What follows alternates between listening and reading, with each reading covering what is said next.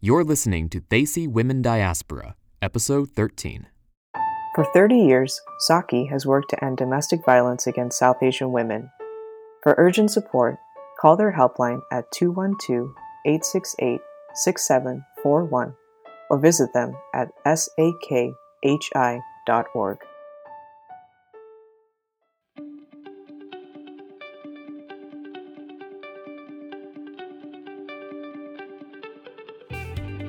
Welcome, listeners, to They See Women Diaspora, a podcast about South Asian women who grew up around the world.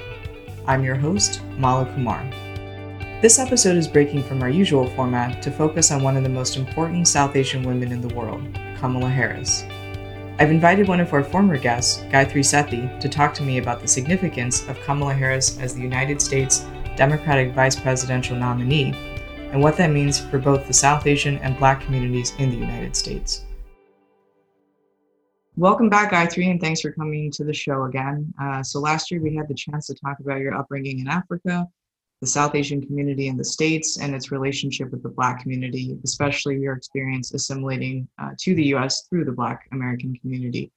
So I'm really excited to speak to you today about a topic that I think transcends a lot of those topics, that being Kamala Harris, the Democratic Vice Presidential nominee, and what that means for South Asians in America and in the country more generally. So let me start off with something really simple. So how did you react to the news? How are your kids reacting? Your husband? Tell me about that. Thank you for having me back. It's an honor and delight to talk to you about this. It's, as you said before, a topic that's timely, and our family, by virtue of us being a Black Asian Blendian family, we've had some delightful conversation about this nomination and this news. Most of all, we are just thrilled. We're thrilled that this is happening, that this is a reality, and that we're here to witness such a momentous political accomplishment by a Black woman who has an Indian mother. Yeah, definitely. So what were your kids' first reactions? So they, it's really interesting. They're both teenagers. So, teenager reactions are a little bit, reserved in some ways. And mostly my daughter, right? So I shared the news with my daughter, and I told her about some of the reactions we were hearing from South Asians in particular. And I'll talk to you a little bit more about her reactions in depth. But her first thought was, what's the big deal? Yeah. So I guess for the younger generation and for the teens, it's like they're to them it's not as big of a deal because they see a lot of themselves everywhere, which is wonderful for them. And so I have to give a few pieces of context. I don't vote in the U.S. I am an immigrant here, but I do not have the right or the privilege to vote here. And so in our family, we talk a lot about that, would these young people vote for her? And they said, yes, they would. What about your husband? How did he react? So historically, his family, like many African Americans in the South, in Atlanta where we live, affiliate with the Democratic Party, right? So they, generally vote Democrat. And most family conversations with my in-laws are around, the nuances of that and why that is and who the candidates are. So, in many ways, I was really missing my mother-in-law because I would have really liked to have talked to her before I talked to you, because she passed away recently, and she'd be 88 years old and would have had some historic perspective around this, and so I've really found myself asking my partner Charles, how does he think Mom would have reacted to this? What do you think she would have said? And I think she would have really been marveling at this the way that she marveled during the Obama years. Yeah, definitely. I'm sorry that she passed away. That must have been really, really tough. Yeah, I mean, so one of the things that we talked about last time quite a lot was just like your journey to assimilation into the US. And I think it's interesting because a lot of Indians, as we spoke about, come to the States and for colonialist reasons, for just like the historic context of where they grew up, they really associate white people with power. And unfortunately, that is very much the case in the States. And so, since a lot of immigrants are after a better life for themselves and for their children and orient themselves around that power dynamic, a lot of people who immigrate to the States from India therefore associate themselves with white people. Like that's kind of one of the gold standards. Yes. Your journey was really interesting and different because you said, especially growing up as in Africa, in the sub-Saharan Africa, in the continent, and just being who you oriented yourself totally differently. And you came into the Black community, which was really accepting and really made you feel like you were here at home in the States. And I thought that was really powerful for me, for obvious reasons. My wife is an African immigrant as well. Yes. So, it's interesting to hear that because I've gotten a lot of just kind of negative feedback and pushback on my relationship with my wife. And then I'm sure you got a lot of negative feedback being with the Black man. But now all of a sudden we have a lot of Indians who are realizing that the most powerful Indian woman in the country already is Kamala Harris, who is half Black herself. And she is doing a very good job, I think, of presenting her background and her history and how she embraced her Black identity by going to a historically Black university, by being a part of a sorority there, by having very close friends and confidants with the Obama administration. So I think she's done a very good job of showing her balance of Indian and Black identities. And that's, I think, disorienting for a lot of Indians, to be honest. So what were some of the reactions and dialogues you had in your household and just even in your own head of like, wow, kind of finally people understand my point that you can be Black and proud, but also South Asian and proud. And those two things are not necessarily incompatible. Exactly. Those two things are not necessarily incompatible. So, I've heard a range of reactions from South Asians, Desis, as I refer to us, diasporic folks. One being really just referring to her simply as someone of Indian descent and erasing her Blackness. I've heard a lot of that, a lot of claiming of her as an Indian person. And I've had to say, no, that's not quite accurate.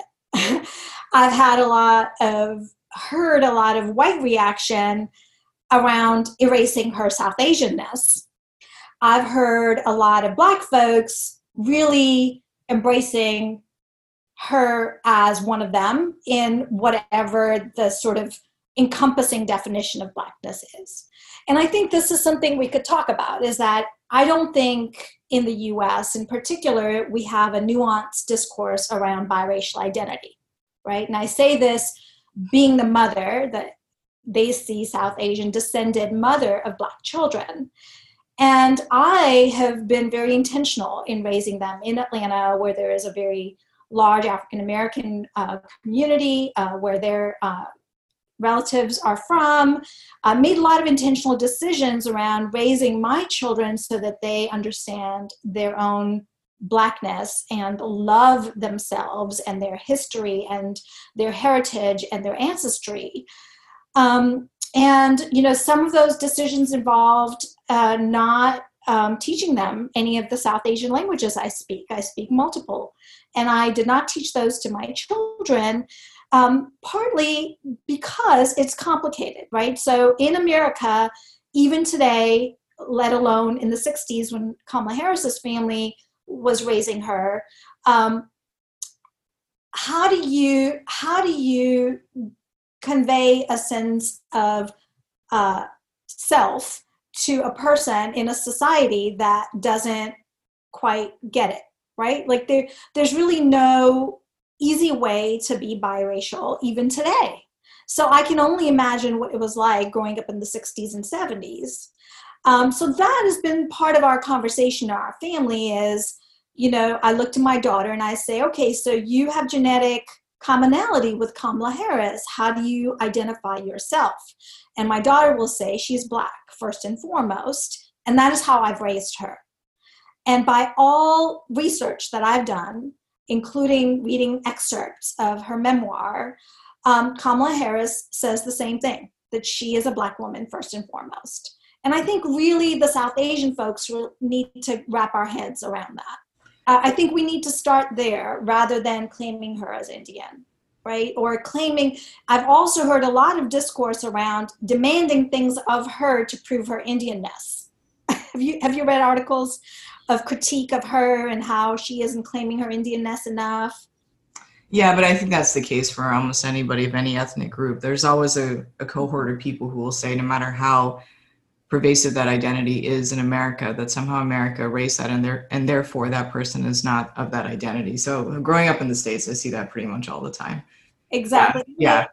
For me, that part is pretty common. But I think the more interesting thing is what you said for the biracial identity, because I think this is something that my wife is already grappling with for our future kids. It's like, yes, she's a very proud Nigerian person. I love that I'm of Indian origin. I love her country. I've been to Nigeria, spent a lot of time with her there.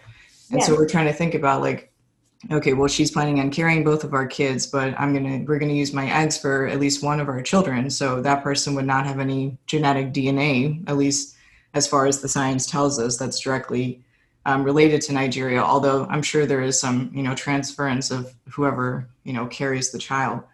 But for the purposes of DNA, they won't have any Nigerian in them. But we still want our kids to have that Nigerian identity.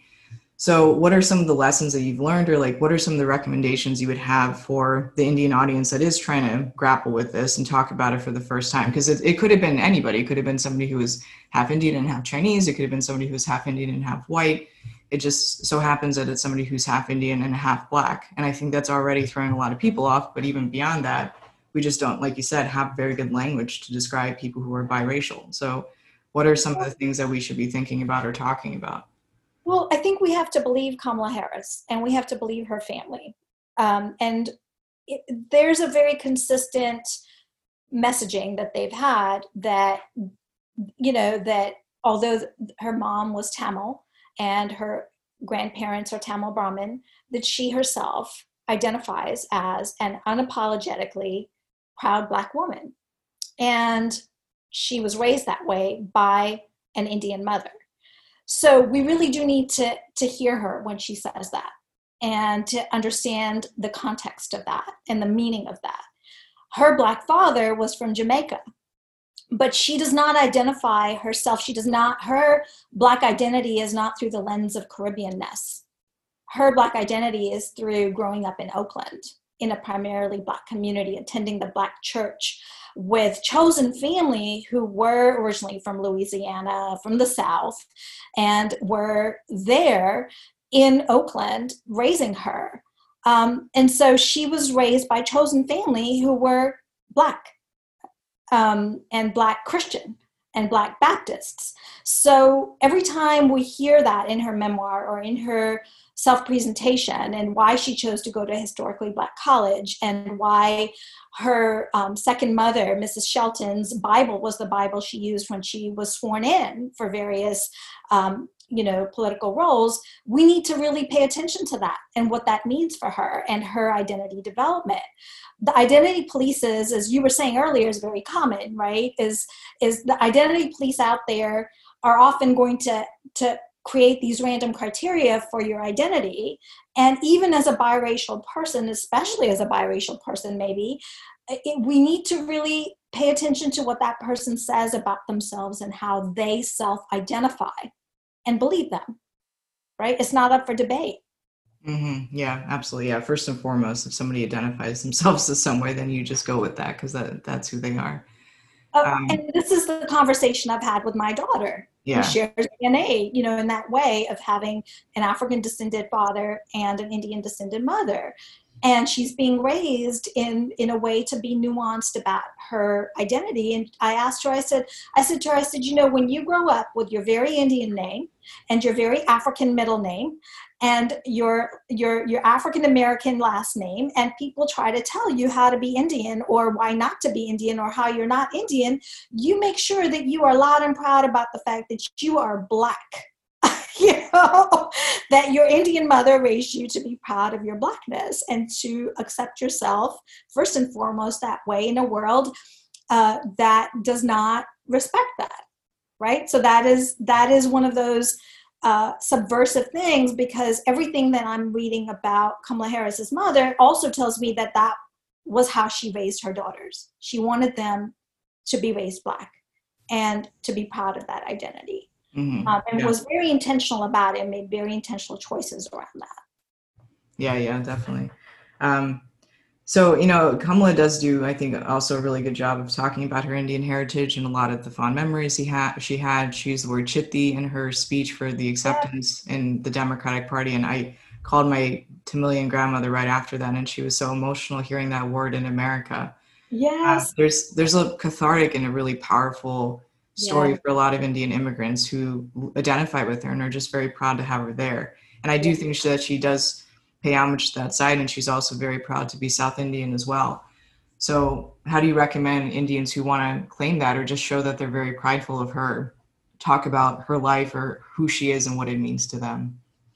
I think all of that is so true. It's so meaningful. It's so meaningful. And I completely understand the cathartic. I also received a lot of excited reactions around her use of the word Chitti. And I think that we express excitement and enthusiasm without erasing the rest of her identity.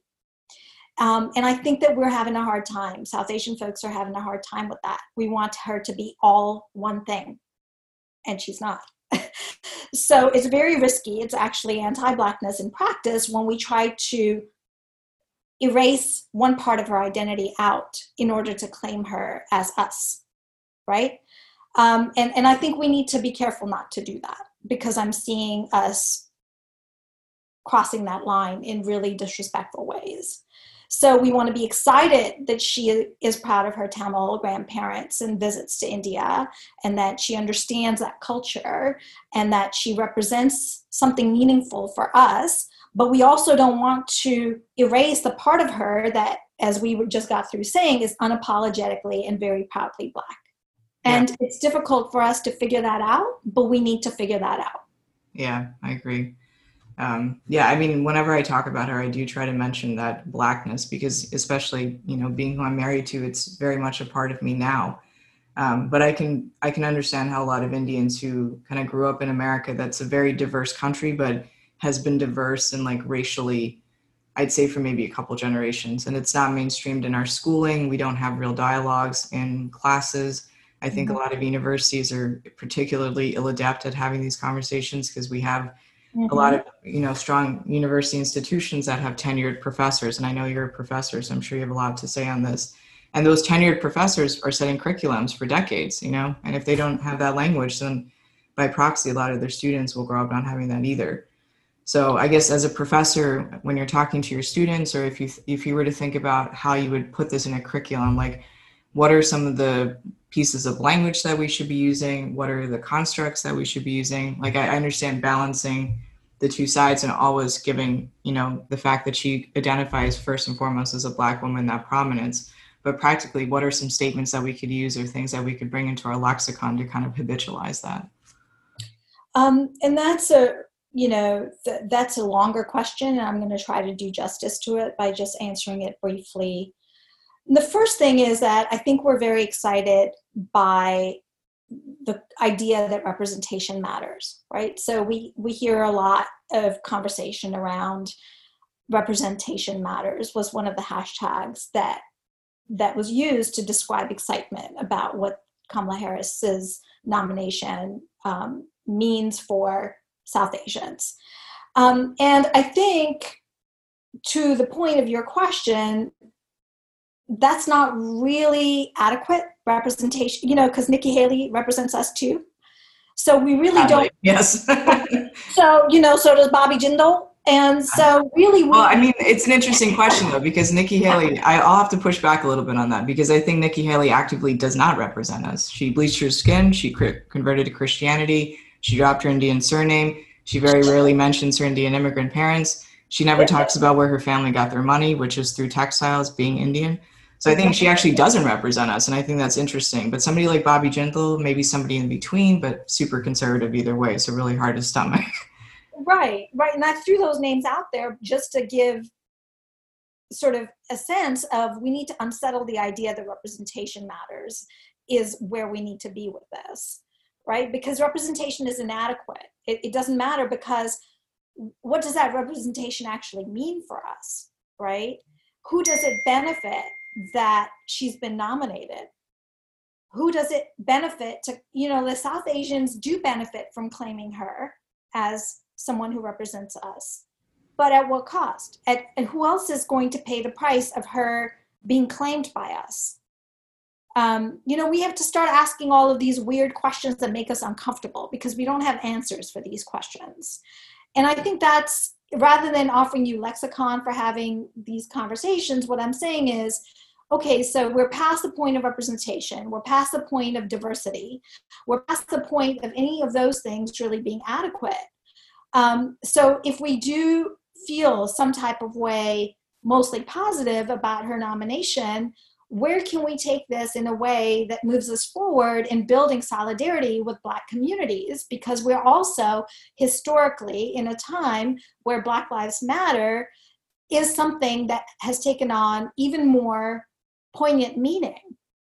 And that we are in this moment where we have to advocate for justice for Black folks, right? So we cannot have this conversation around being excited about her nomination in isolation from realizing that if we're going to do that, we also have some work to do to build solidarity with Black communities.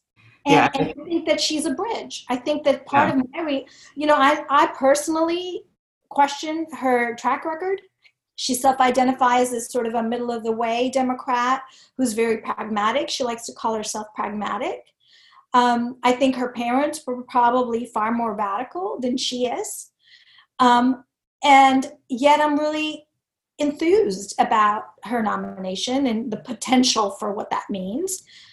Where is she now a bridge for South Asians in particular to have work to do around unlearning our anti-Blackness and starting to build meaningful solidarity with Black folks? Yeah, no, it's true. I mean, and that's one of the interesting things about this representation, because I think like somebody like Nikki Haley or even Bobby Jindal, like they are representative in like the identity namesake for the fact that they are of Indian origin. But I think, one, they don't represent the views of most Indians in America. I do think most Indians, especially those of us who were born here, do tend to lean left. And I think that they went above and beyond anything in their immediate environment to conform to that white supremacist culture. I mean, even Bobby Jindal converted early on. I think he was in university, and he spoke often about how converting to Christianity and dropping Hinduism as his religion was like this eye-opening thing that really liberated him. But then he used his power to turn around and cut arts programs and hurt people of color communities in such a disproportionate way. A lot of the so-called Christians that he said he felt solidarity with. So it became clear that his policies weren't Christian-based, they were white supremacy-based. So, and then Nikki Haley was exactly that. She went so far above and beyond to just drop her Indian identity and then became the governor of South Carolina. And I had friends living in South Carolina when she was governor, and a lot of them didn't even know she was of Indian origin. Exactly. So it was just this like really crappy representation. But then you get somebody like Kamala, who I think in her, maybe for political gain, but I don't even think that. I think just who she is, she had a background and just a life that really shows that she was able to embrace both sides of her identity. Maybe not equally. I agree that she puts the Blackness part first, and that's her choice. But she does show that she respects both sides immensely. And I think that part is really cathartic. And that's one of the interesting ways that she could be a bridge. And I think it's also interesting because she does, she's a woman of color in America, and having grown up here and, navigating the professional world, you can only go so far out of the norm before you're phased out, right? You don't get a lot of chances as being a brown woman in America or a Black woman. So I'm really excited at the prospect of, society fundamentally shifting, because I think that means that she'll be able to shift with it and show people that she's capable of much more progressive policies. Yeah, and I absolutely feel like, she represents a bridge, she represents an opening. There's so much poignant possibility in this moment.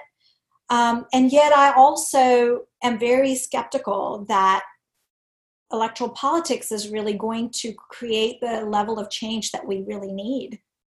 And so I think there's a part of me that's cautious around how much enthusiasm we have around her nomination, because as we head to November, I almost have a sense that we're, I'm watching a train headed towards, derailment, right? Like the whole entire electoral process. I live in Georgia, right? We know that our votes may or may not matter. We know that the USPS, may or may not be in existence. There are just so many things looming ahead that make me very cautious about how much excitement I have about her nomination, meaning anything about our lives being different, especially the lives of Black folks being any different than they are. Yeah, no, I definitely agree with that. I mean, we're in an existential crisis, and we knew that as soon as Trump got elected. We knew that before Trump got elected, but it was just constantly reinforced. And now, by any index, like my background's in international development, but so by any index, by any quantitative measure, by any qualitative look, we're in massive trouble. If somehow we don't have a landslide victory that the Electoral College can't possibly derail and Trump can't possibly claim that he won, yeah, we're in for a huge ride for the end of democracy in America, potentially. So yeah, it could be completely irrelevant, but for those of us who are trying to stay optimistic or even just thinking about what could happen were that to be the case, I think, for one, Kamala's background as a prosecutor, as Attorney General of California is incredibly valuable because she is probably one of our better legal minds in the country. So that gives us some fail-safe there, somebody in the position of power being able to come directly and say this is incorrect or this is a misinterpretation or illegal, and what you're doing and why. Yeah, it's also really powerful that, that person is a Black woman and a South Asian woman. Exactly. And as you said, you can only imagine the hurdles that she had to overcome to be where she is today. And to still be as grounded and as committed to things as she is. And there's really, so much possibility there. And I want us to not expect more of her than she can deliver in a system that's broken. Yeah, no, it's well said. I think the system is so broken. We can't put the onus of everything on her. That her, and again, she's not even candidate for president. So, just that I feel like a lot of the enthusiasm by Democrats is so misdirected because it's taking away from the focus on those bigger level systemic changes that ought to be taking place. So I want us to be able to be functional in our approach to this. And I'm finding that a lot of people are putting so many unreasonable expectations on her nomination that's what makes me really pause and be cautious. Yeah. I think the hope that I have on her is not that she's going to be a fundamental shift of the system, but more that the shift has already happened and she's a product of that. But what that means for the greater communities, I don't know, because you're right in that, income inequality is one thing in America. There's something called the Gini coefficient, which is a quantitative measure of income inequality across countries. Out of all the industrialized, like all of the high income nations in the world, we're by far and away the least equal. But that income inequality then also translates to a power dynamic. And so we've got such a contrast of people in the lower the lower wealth quintile and the highest wealth quintile of what power means within communities. Like you've got Beyonce and Jay-Z and Kamala Harris and Barack Obama who are Black. And then you've got the majority of the Black population in America who effectively have no collective wealth, which is just unbelievably sad. So where do we go from there and how do we correct all these things? I don't think she as a one person can do that, but I do think it's increasingly becoming symbols of hope that America is capable of bridging these gaps. And yet, I think that America, the way that white supremacy continues to operate, is to give us these one token, one symbol, one exception, right? Yeah. Because those exceptions are always the ones that are held up as proofs of the non-existence of white supremacy. Yeah. So I'm constantly correcting people who say, well, see, America is America. I have hope in America again. And I'm like, but wait, this is exactly how America continues to break our hearts. Yeah, but it goes beyond white supremacy. I mean, that's a huge part of it for sure. But that exceptionalism story is something we see in the white community as well. It doesn't matter what your race is; you're categorically unlikely to move into a different wealth quintile in America, regardless of your race. Exactly. So how these interlocking systems are functioning, especially right now, is really something to question. Yeah, it's true. Something to interrogate and something to say, okay, but our electoral process isn't going to address all those interlocking systems and how all of that is pressing up against us. Saki exists to end domestic and sexual violence against South Asian women. Although domestic violence has long been a silent subject in the community, 2 in 5 South Asian immigrant women in the U.S. are survivors. In its 30 years, Saki has united survivors, communities, and institutions to create powerful and sustainable change. Saki offers a range of services for the community. For urgent support, call their helpline at 212-868-6741, and to learn more, visit their website at sakhi.org or follow them on Twitter at sakhinyc. Another conversation that has come up in the South Asian community around Kamala Harris has been that of the caste of her Brahminness. And a lot of the Dalit activists are really calling into question how Kamala Harris's Brahmin roots are something that she hasn't quite addressed or grappled with or kind of been accountable for. Have you heard any of this commentary? Yeah, I have. Yeah. And it's interesting too, because I'm from the Vaishya caste, and it's just, I don't know. I think I don't know how you feel, because I know you grew up outside of India as well, but I feel sometimes that I'm wholly inadequately capable of talking about my caste with any real nuance. Like, I know that there are Brahmin people that my parents have associated with in the States as friends for a long time, and that would not necessarily happen in India. But I feel like a lot of the caste dialogues does get erased when you come here to the States, because a lot of it then gets like translated into wealth. Like, is your family a Dalit but wealthy? Oh, all right. Well, then we'll still accept you into our community. Of course, depending on where you are and who exactly is your immediate Indian surroundings. But it is interesting, because I don't know if it's on her to say something, or if it's on her to really talk about that if she feels like she's not able to. And I don't think it is on her at all. In fact, that's why I've been pausing a lot to really note this commentary.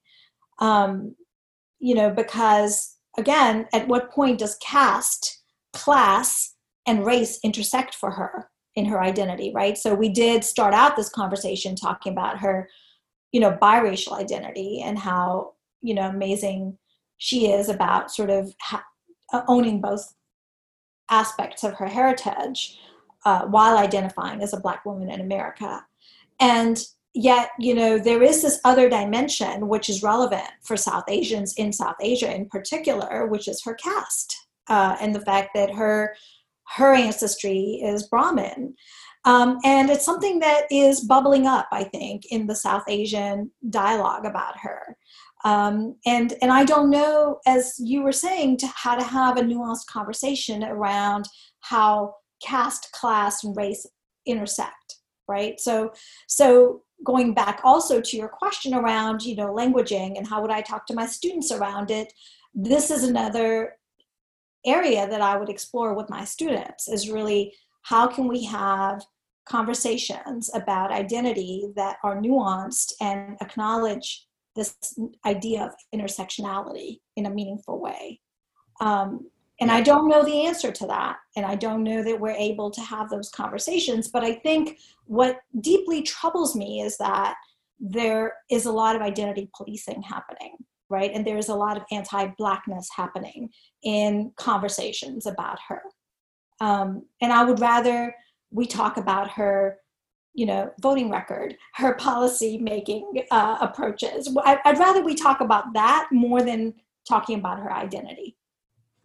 Yeah, no, it's true. I mean, yeah, it does go both ways, because for those of us, I'm really excited for Kamala for identity purposes, for sure. I agree with a lot of her policies. I think she's a super smart candidate. I love seeing her wipe the floor in the Senate with all these idiot guys, especially white men, who just don't know what they're talking about and are wholly inadequate when it comes to debating her. That just makes me happy on so many levels. Yes.